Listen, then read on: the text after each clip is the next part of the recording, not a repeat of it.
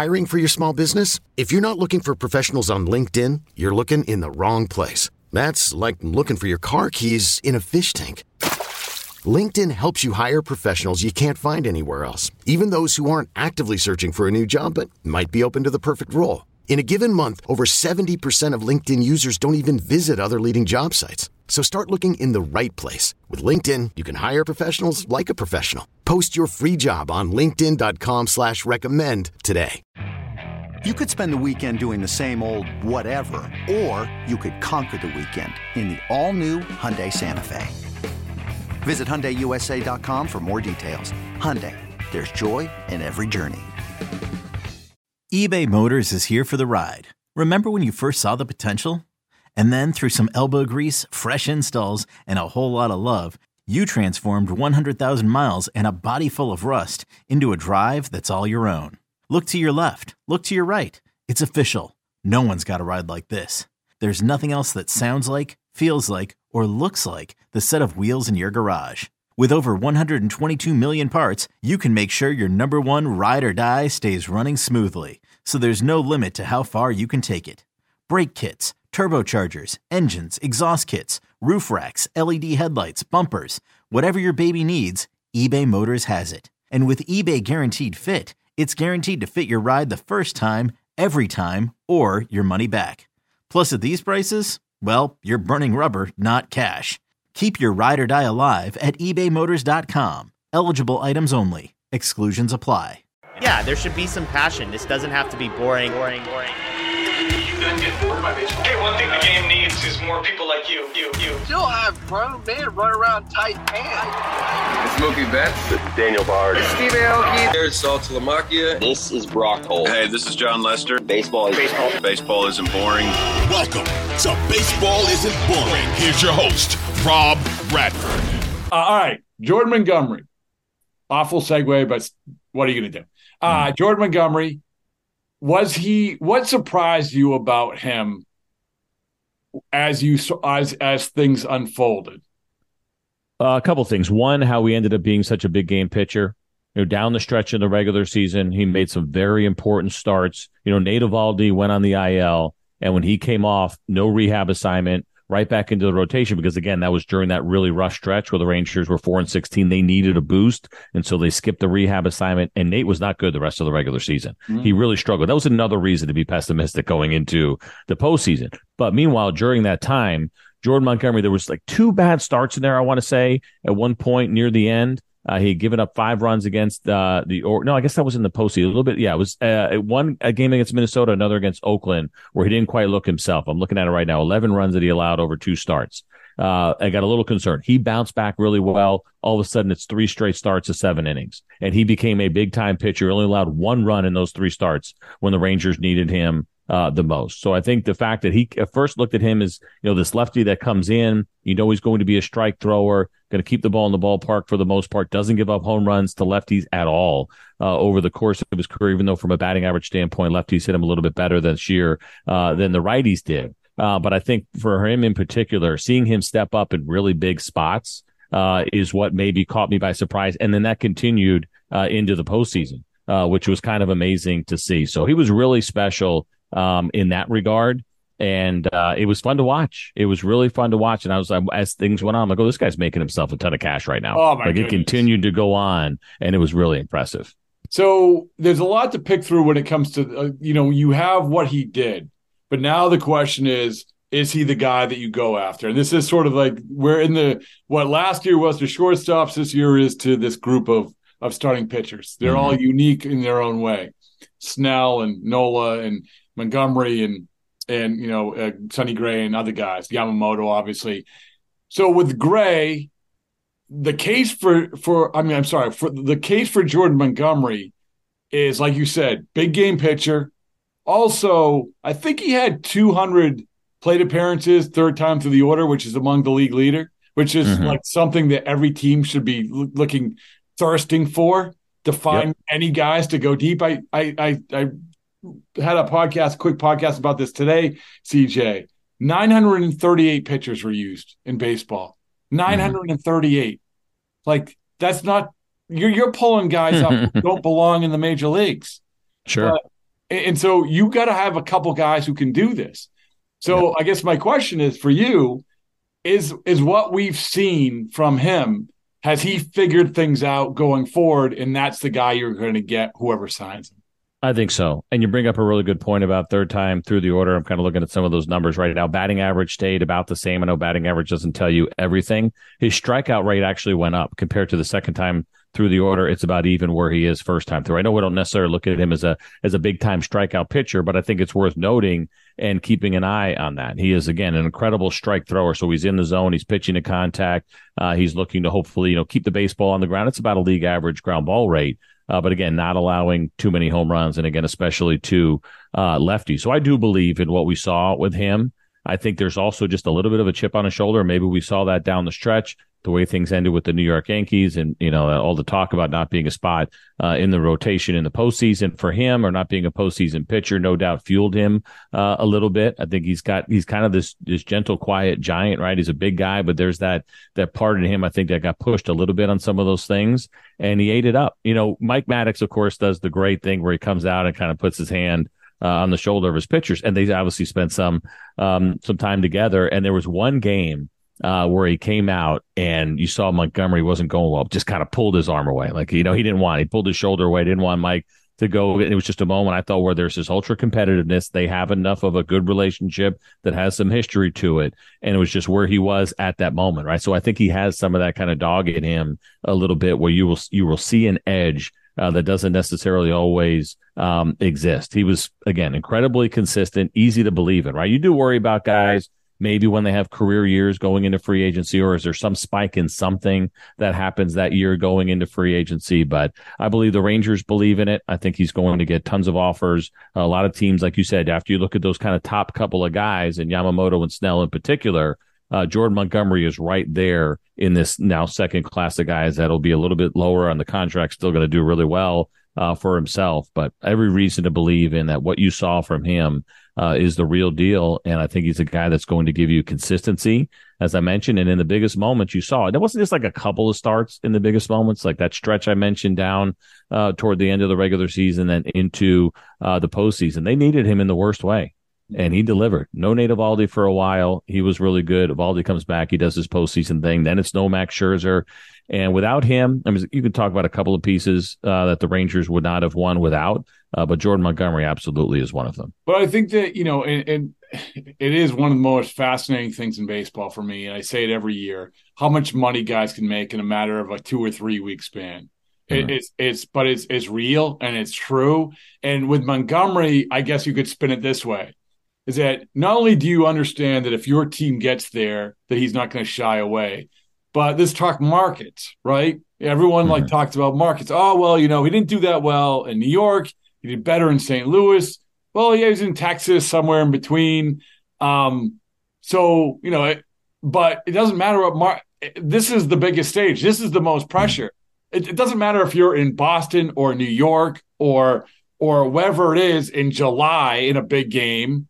No, you've been in the biggest games. You've been on the biggest stage. Market shouldn't impact you. I know that, he's prepping for it by spending all this time at Boston College, now with his wife. Saw that, yeah. Dermatology school. But, so I think that this whole postseason run, to me anyway, it's like this not only made him a lot of money, but if I'm signing him, you should make a lot of money.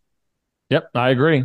And you know what you're getting. Again, you're going to get a guy that fills up the strike zone. And maybe that's the one thing, right? You look at the strikeout rate, and perhaps you want to see that higher when you start talking about a 9-figure deal for a starter. But I think he knows how to pitch to contact, looking, really quickly and seeing only 2 games in which he had more than 10 strikeouts. It's an 11 strikeout game and a 12 strikeout game. And those were both in 2021. And he did them as New York Yankees. Like, I don't buy into anything about New York. He had some good years there, right? That first year coming through that system was a really good one for him in 2017. He made 29 starts, had a 3.88. And even the last year, 30 starts with a 3.83 in 2021, the last full year that he had in a Yankee uniform. So I think he's fine in the biggest moments. I didn't see anything with him at all that made me wonder a little bit. Was he going to wilt a little bit in markets where there's a lot of pressure, a lot of questions, maybe guys poking a little bit and prodding and pushing? That's a no for me. I think he has no issues with it whatsoever.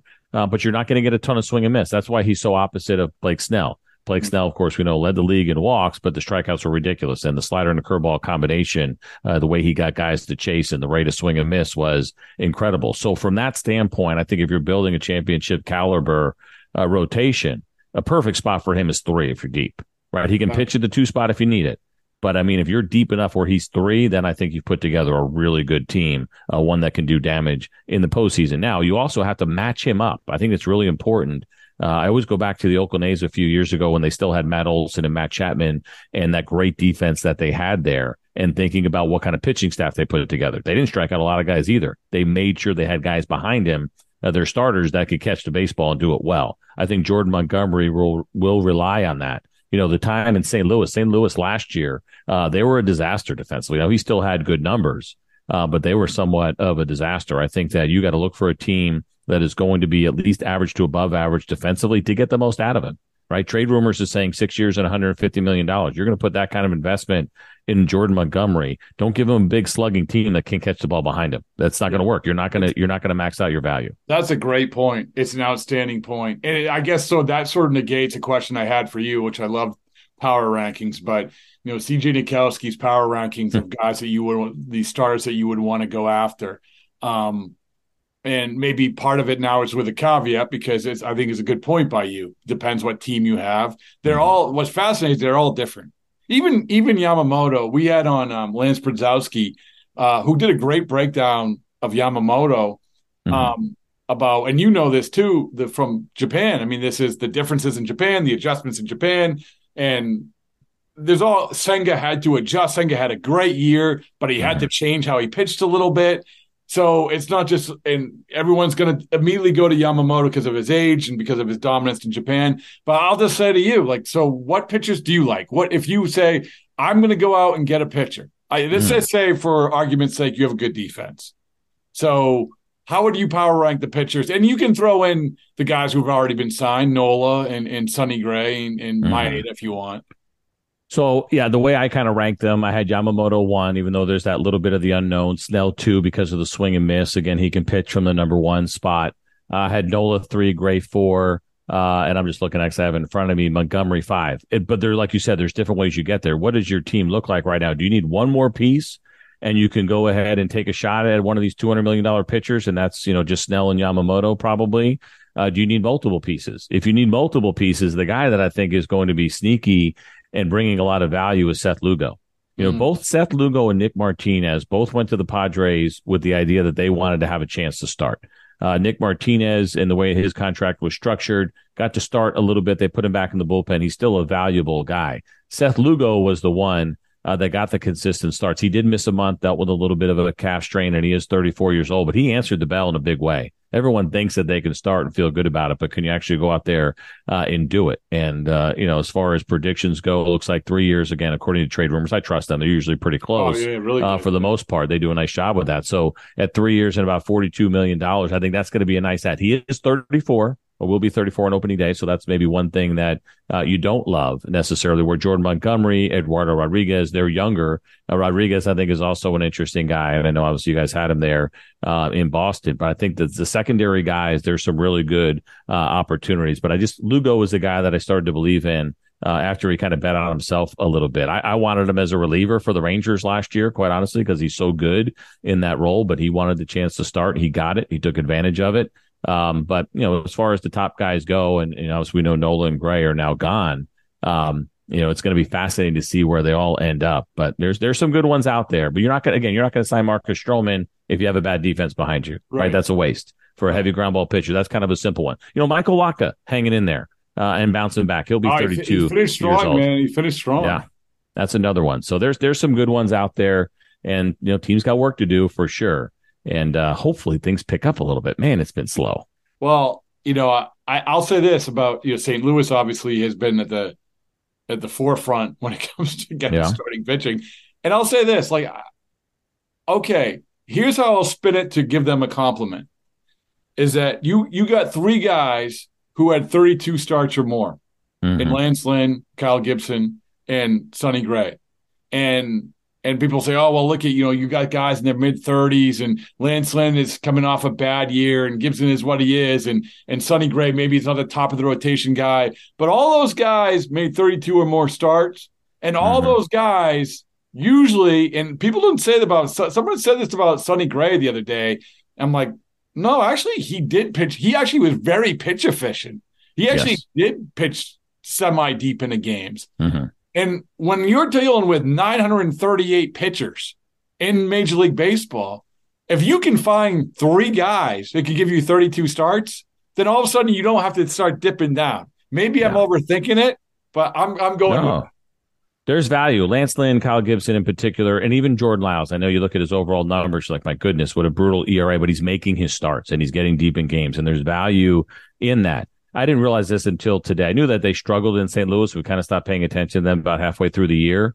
Their starters posted a 5.08 ERA. That is the worst of any full season in their franchise history going back to 1906. For their starters, that's as far back as I could look.